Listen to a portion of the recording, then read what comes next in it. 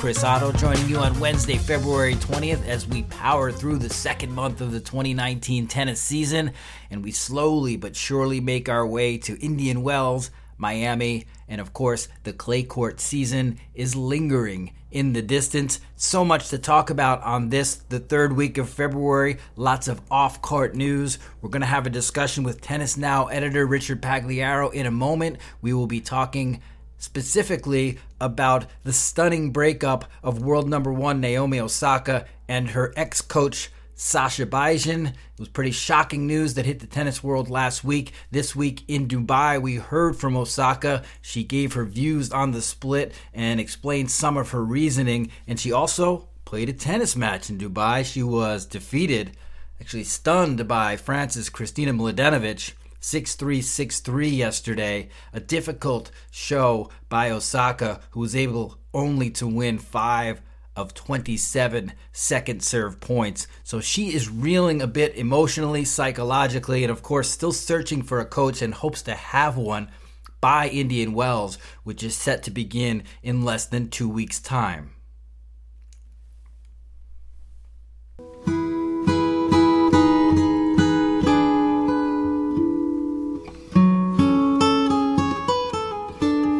A few things to say about Naomi Osaka parting ways with Sasha Bijan. Of course, that's the big news this week in the tennis world. And, while it may seem surprising that a player that has won 14 straight matches at majors and is now number one in the world would suddenly part ways with her coach, but it is not unprecedented. In fact, all the reigning major titleists in the WTA have recently parted ways with their coaches. Simona Halep no longer with Darren Cahill, searching for a coach as she heads into Indian Wells. And Angelique Kerber won Wimbledon last year. At the end of the season, she parted ways with Wim Fizet. So chemistry is a big deal. Positivity is a big deal. Keeping things fresh is a big deal. And you'll hear Richard Pagliaro make the point, how many coaches has Roger Federer been through in his career, and that he uses coaches like he uses books. He's adding pieces to his game, and he takes the coach that's the best to help him add the piece to his game that he wants to add at that particular point in time. And I think Federer's pairing with Stefan Edberg, which made him become one of the greatest volleyers in the game, was a perfect example of that. So it's not at all bad to be changing coaches so often. And we were always complaining and expressing dismay about the fact that the WTA players really run through a lot of coaches. But as long as they're learning things and evolving as they use these different coaches, maybe it's a good thing. Just a little thought to throw out there.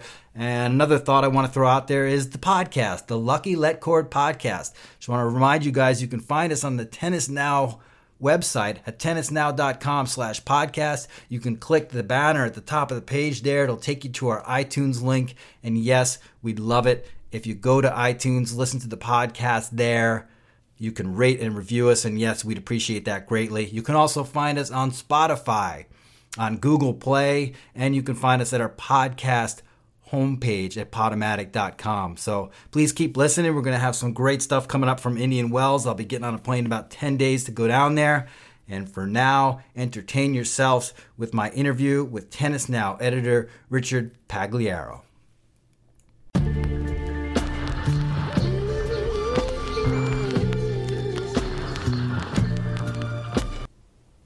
Richard Pagliaro is joining us today, and we are pleased to have him on the line to chat a little bit about the happenings in tennis. Probably the most exciting thing on the tip of everybody's tongue is the status of Naomi Osaka. Richard, how are you doing today? And why don't you just start off by giving me some thoughts on Osaka's parting with her coach? Yeah, Chris, great to speak with you, and thanks for having me back. Yeah, I'd say the first thing is, the pre-Dubai interview where she spoke about it, the thing that was telling to me was, where she reiterated the relationship in Australia, that she hadn't really been talking to him before matches. And for me, that was telling for two reasons. Number one is she's basically telling you, look, this isn't something that I just woke up yesterday and decided to split with the coach. It's something that I had been thinking about for a while. And in fact, I've been thinking about it so long, I wasn't even really consulting with him before matches. And the second thing is she's telling you, look, I feel like I can do it on my own, that I was able to figure that out to win in Australia. And she faced a variety of really different opponents, although the last two, Pliskova and Kvitova, are both really flat, hard hitters. So I think she was kind of sending a message in two ways there. One, this was a long time coming, or longer than you think. Right. And two, I think that what she was saying is, look, I was able to work through it and win a slam, so I think I'm going to be okay. I think it was sort of, reasserting her own identity, and then I was able to win a slam despite this sort of turmoil that they had. And thirdly, obviously, when she said happiness is more important than success, I think everybody can kind of relate to that. No matter how successful you are, if you're not happy in your relationship, whether it's your personal relationship, your work relationship, you're just not going to be happy. So I thought that were very wise words from her in that sense. You correct me if I'm wrong. It sounds like you are saying that in retrospect, Osaka's title in Australia might even be more impressive than we first thought. Yeah, I think that's a really good summary and a good way to say it, because I think that's what she was hitting at in the pre-tournament interview. And then after losing to Mladenovic, I really wasn't that surprised that she lost, because I think all the pressure and stress and having to talk about it and sort of explain your decisions and all that's new for her, being a new world number one, and I think that's going to be a process, and something I felt she was very open, saying, look, I'm not comfortable with a lot of attention, and she was pointing out, a year ago at this time, like, it wasn't nearly the same level of attention, so she was saying, this is a new world, it's something I really have to adjust to, and, I just go back to what Martina Hingis used to say, it's always easier being the hunter than the hunted, because once you get on that top spot, there's a bullseye on your back from everyone, not just the opponents, it's from the media, the fan, it's just the demands on your time are just so much more dramatic, and I think that's just going to take her some time to adjust, but I think she's going to be fine in the long run. Yeah, I think so. So much on her plate, of course, with being, world number one now, with having two major titles, with being a Japanese megastar, which makes things different. I mean, let's not forget, she's also kind of learning the language, and so much is going on that we don't know about on the outside. But I was really surprised by this split and by some of the dialogue that Osaka had with the press afterwards, because I'll be frank, watched the Aussie Open closely like you did.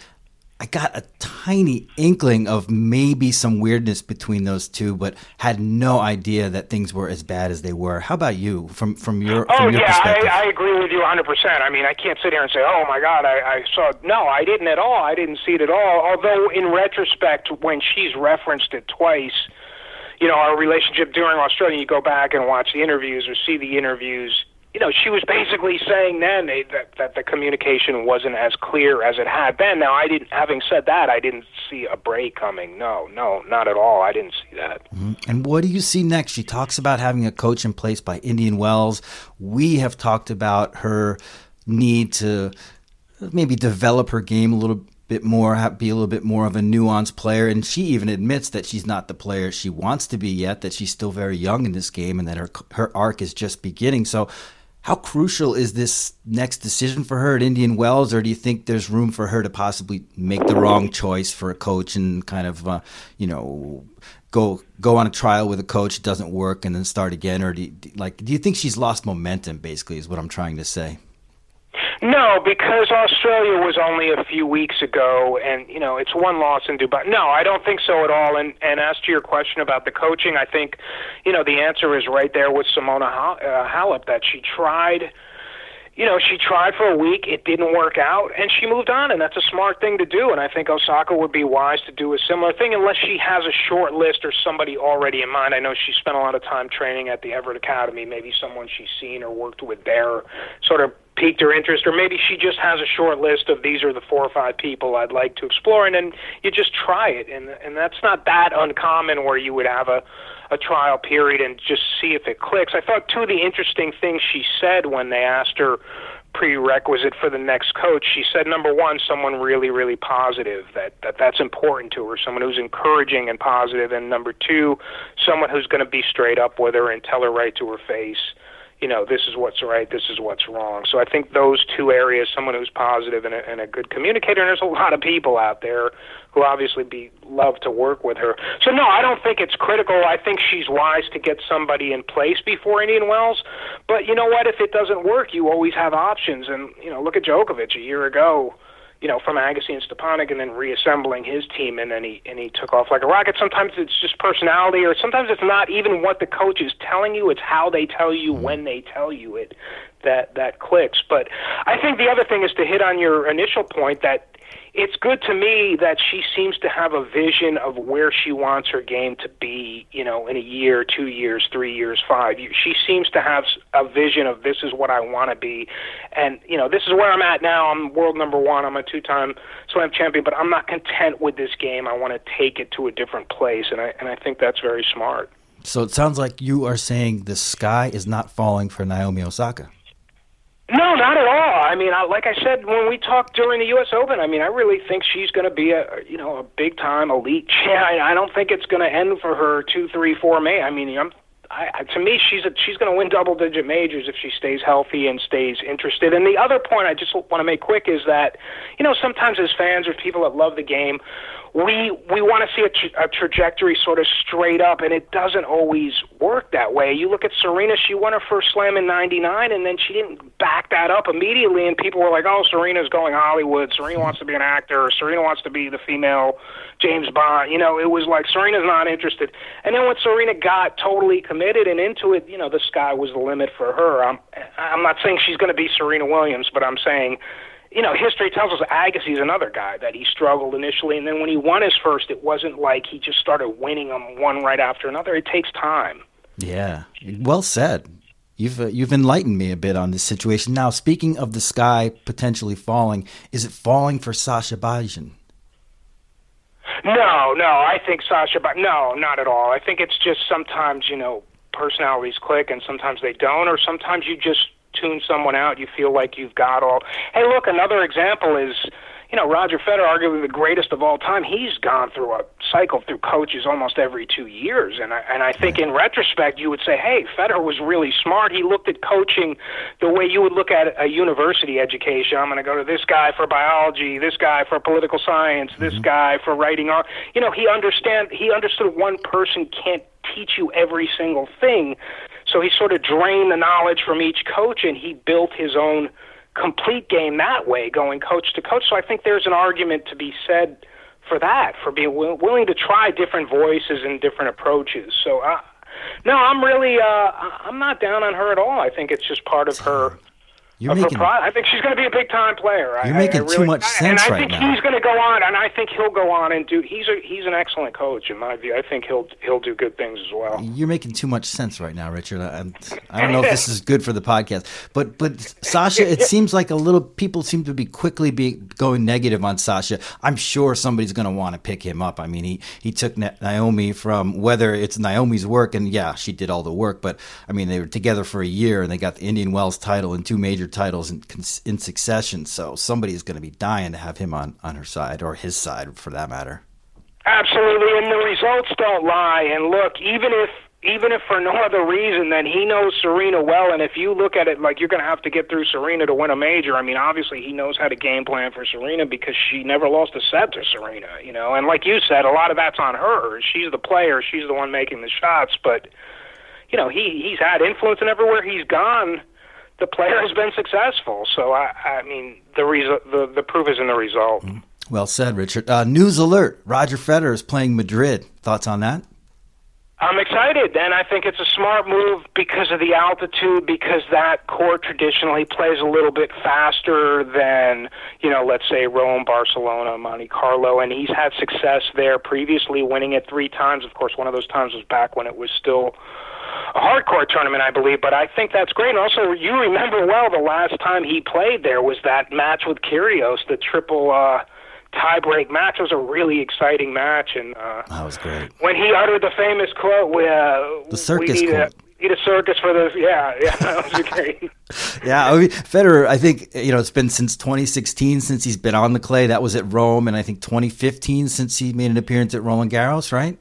Right. I love that quote from him. I think that's one of my favorite Federer quote, Gosh. Yeah, and then Rome, look, he beats Zverev in Rome, and then he lost to Team. That was his last. That was 2016, and I think it's great, and I think it's a good move for him because instead of skipping the clay and then just jumping right into grass, which is obviously his best surface, but also you run the risk of that break, of losing your rhythm, losing timing a little bit.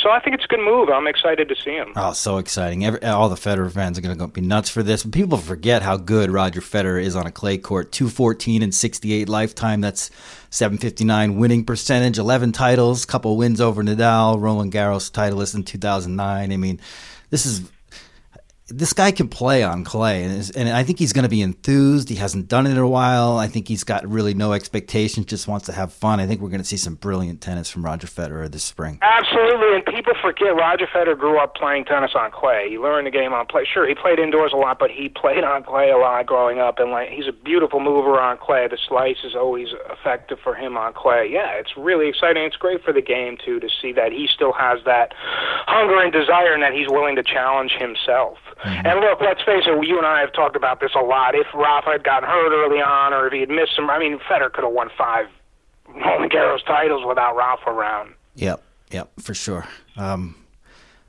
Well, interesting week we just saw in tennis. I don't know, maybe we can chat about it a little bit. The events at the first 500 event in Rotterdam, pretty interesting. Gael Monfils comes away with the title. He hasn't won too many titles in his career and has been historically bad in finals, but what a performance from the Frenchman.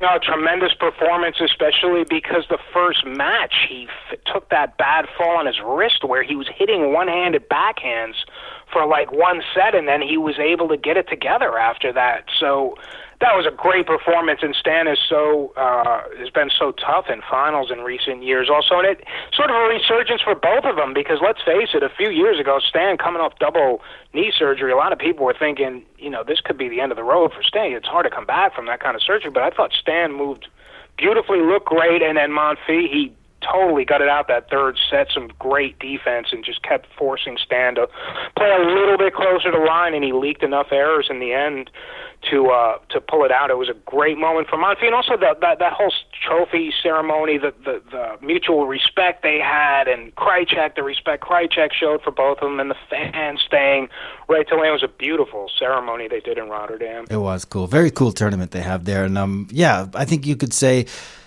Wawrinka lost the match, but it's still a very positive week for him. He's trending in the right direction. He's up just outside the top 40 now. Looks like he could have, possibly get into a situation where he's seeded for Roland Garros. Things are looking up for him. Looking up, especially that he avenged the Milos loss in Australia. And also, look, Kay had been playing lights out, and I thought I gave Kay a slight edge going into that match. The first set, he was just destroying Kay. To Kay's credit, he came back and made it a really good match, but he was beating the hell out of him for a set. Stan was he was in full Stanimal mode. He looked ferocious. He looked great. He just looked great. Yeah, and definitely want to mention Nishikori, who just week in and week out just keeps putting in solid performances. He's there every week right now, and he's just a real fun player to watch. I still think he's going to make a difference at these majors, all of them, for the remainder of the season, the way he's playing. He is really fun to watch, and one of the things I like about him is the little small adjustments, like when he saw Stan way back on the return, he'll actually serve and volley a couple times. He's not afraid to use the drop shot. He plays beautiful angles, especially off the backhand. You put him against anybody, and if he's fit and he's healthy, it's always fun to watch him. Wouldn't it be neat if he snuck in and found a way to win a major? It would be great. It would be great. Switching over to the New York Open, it was a wild event. The seeds were falling, and we ended up with Riley Opelka and Braden Schnur in the final. Of course, Schnur was a huge story, had never won an ATP match before, was 0-5 coming in. Opelka, we've seen him do some damage before, but it was his first career final, his first career title. They actually played a really good and entertaining final. They did, and I feel like a lot of times, the younger guy, people write him, he's a serve bot, he's just a server, but Opelka's fun to watch. He gets time on the forehand, he could crack it, the backhand down the line, he showed a little bit, and also adjusting from the indoors of New York and then going right down to Delray and putting a big win together. Yeah, Opelka, he's a guy, he might be a top 20 player at some point this year. You know, he's just devastating on the serve. You can't dent the serve at all when he's on. Oh gosh, indoor just raining aces down. It was like, my God. I thought Isner was the ace king, but this kid could potentially be breaking some records in that category. Absolutely, and to me, he's more athletic than Isner. I mean, it remains to be seen if Isner's a top 10 player. He's had a great career, but he's more athletic. I think he moves better. I think the potential is there. I think the guy could definitely crack the top 25, top 20 if he stays healthy. That's the whole thing. You know, the taller you get, you're always worried about the lower body injuries and the vulnerabilities there because he's just such a big guy. But God, he showed a lot. And also, don't forget, he backed it up in Australia when he wasn't afraid to stand toe-to-toe with Isner in Australia, those 4 tie-break sets that he beat him. So he definitely gets up for the Americans and the big servers as well. Yeah, and I should rephrase it. I thought that Isner was the American ace king. I like Dr. Evo as my overall ace king. But Opelka, again, what I like about him right now is that he's 21, and we talk about the issues with movement and with fitness of a tall player, and he is extremely tall. But at his age, I think you give him a better chance maybe to stay healthy or to move well, and maybe his time is now or in the next few years before he turns 25 to really wreak havoc on the tour. Yeah, that's a good way to look at it. And now he's got the momentum behind him, and let's see where he can take it. And Del Rey, that draws Tiafoe went out to Evans, so that draws a little bit open down there. Obviously, with Del Potro coming back, and Isner also there, it's going to be exciting. But Delray Beach, I've gone there because of the conditions. It's windy. It's one of the first out. You always get freaky results there. So I mean, don't be surprised if something crazy happens. Donald Young's made a final there. Gulbis has made a final. The Evo's won there. It's you see some crazy results there. Yep, and we're seeing some crazy results in the Latin swing now into the third week. Last week in Buenos Aires, we saw Marco Cecchinato kind of impress us again on the clay. Another title, his third. He's played 3 finals now, all on clay. He's never dropped a set in any of them. So looking like his Roland Garros semifinal last year, maybe not a fluke after all. Right, and also the fact that he took out 2 Argentinians, he took out Pea, and then he took out Schwartzman after the huge win over Team, where you figured the crowd would be going insane there because they have some of the most passionate, fans in the world there. They're so vocal, and also, as you noted earlier in the week when for David Ferrer, when they had all the great Argentinians came out, Gaudio, Corey, everybody came out. They just love tennis so much in that country that I thought initially, hey, he might have a problem with the crowd, but Cecchinato was super smart. He just came out saying, look, I got to take charge right from the first ball, from the first game, build a lead, just mute this, just suffocate Schwartzman, take his legs out, and just totally mute the crowd, and he completely...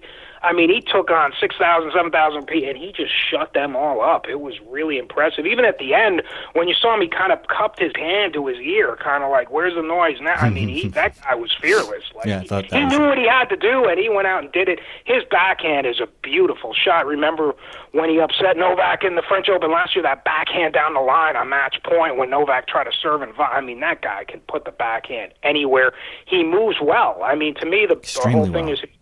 you saw when Schwartzman, they were trying to drop shot him, he's up there, and he has a good drop shot himself. So, I was thinking about after he won that title, I was looking ahead, Davis Cup at the end of the year, the group that Italy's in, it's United States, Italy, and Canada. Just think what that, if everybody played, you could see Felix, you could see Shapovalov, you could see Raonic, Italy with him and Fognini, and you could have some great matches if they were all at full strength. He's an exciting player. I just wonder if he can do it on hard court where he's, he had a good result in Doha, but he didn't win a match basically in Australia. So it's tough for him. That's the thing. But now, like you said with Opelka, now is the time for Cecchinato. This is the clay season. This is where he can really put it together. He's an exciting player on clay for sure. He really is. The way he reads and reacts to the game, the fast hands, the movement, the aggressiveness. He's a slick. He's a slick player. Knowing when he has to defend, knowing when he can take the strike, and his willingness to come in and drag you in with a drop. He's not afraid. If he pulls you in on a dropper and you get it back, he knows what to do. He's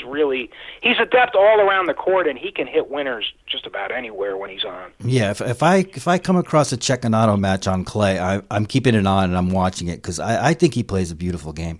He really does, and also his emotions after he lets you in and shows you whether excitement, joy, passion. He really lets you in. He's a genuine competitor that way. And he's going to become the top-ranked Italian next week because Fabio Fognini is in such a tailspin. He lost to Felix Auger-Aliassime yesterday in Rio. I think we saw 6 of the 7 seeds in action go down. Schwartzman was losing. He was the other seed, but he got saved by the rain. Some weird developments in the clay, but the Latin swing, you guys, you should tune in when you get the time because it's fun, it's cool, and it's a nice kind of a preview for what we may see in Roland Garros, kind of on the second tier of players. Of course, Rafa's not in action, Novak's not in action, but you get a nice look at a lot of players who you're going to start to see later this spring when we head to Europe.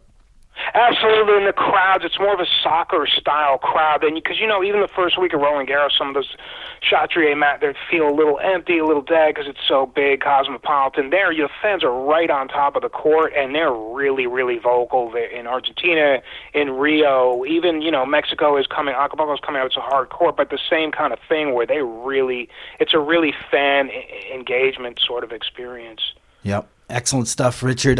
Anything else you want to chat about before we part ways? No, just looking ahead to Indian Wells and Miami. I think it'll be great. And no, not at all. I'm looking forward to see Rafa also coming back at Acapulco. And that should be good. Hopefully he'll make it. Last year he wasn't able to play, but that would be exciting. And I'm in New York now. The big news here is Serena and Meghan Markle's baby shower. Like, Serena's big into running the baby shower, apparently. Okay. In New York, everyone's talking about that. Like, Serena's got the in now to the Royal. So maybe we'll see Serena at Wimbledon. Maybe we'll see some of the Royals in the box during her matches this year. I will say it's not my specialty, but I'll dig in and maybe we'll put something up on Tennis Now about that. It sounds pretty interesting. All right, Richard, it's always a pleasure. Thanks for your insights. Yeah. He's Richard Pagliaro, Tennis Now's editor, and we'll chat with you in the next, probably right before Indian Wells. Thanks so much, Chris. Appreciate it. Thank you.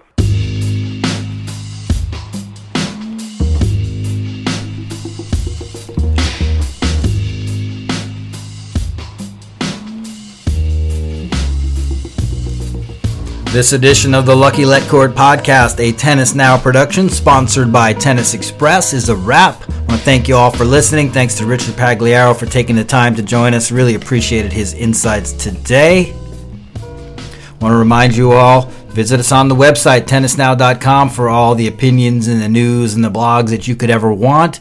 You can also find us on social at facebook.com/tennisnow. Find us on Twitter at tennis_now. Hit us up on Instagram. We're pretty active over there. And of course, the podcast. We'd love it if you join us. Check us out on iTunes, Spotify, Google Play, or just go to tennisnow.com/podcast. Thanks for listening, and we'll see y'all next time.